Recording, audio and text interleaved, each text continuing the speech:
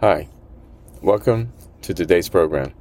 This is Kennedy. We're living on God's Word. Today we're going to be reading Ezekiel Chapter 9 from the Jesus Bible NIV edition. Review key takeaways and end our session with a prayer. Judgment and the idolaters.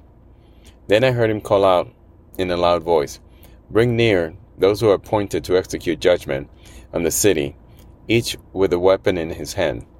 And I saw 6 men coming from the direction of the upper gates, which faces north, each with a deadly weapon in his hand.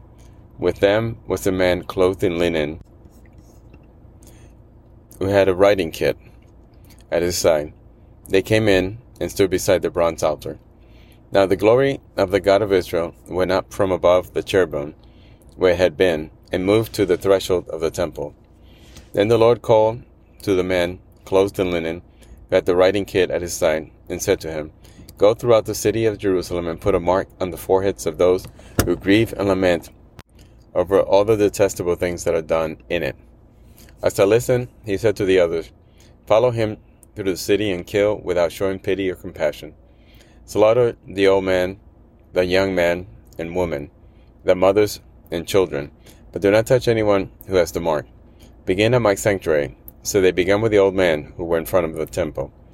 Then he said to them, "Defile the temple and fill the courts with the slain. Go." So they went out and began killing throughout the city, while they were killing, and I was left alone. I fell face down, crying out, "Alas, sovereign Lord, are you going to destroy the entire remnant of Israel in this outpouring of your wrath on Jerusalem?" He answered me, "The sin of the people of Israel and Judah is exceedingly great.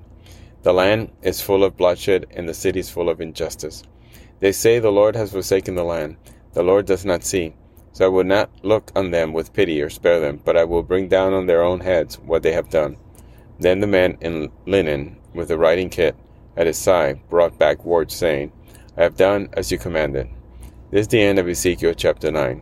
So again here we see the Lord talking to Ezekiel, letting him know about the end, what's to come, and how he's punishing the people, the remnant that is left.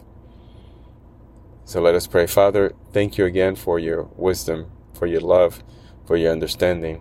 Father, we need your help. We are such weak individuals. We don't know how to share our love that you give us. We are afraid to share that love with others. We are afraid to be seen as weak. We are selfish. We are scared.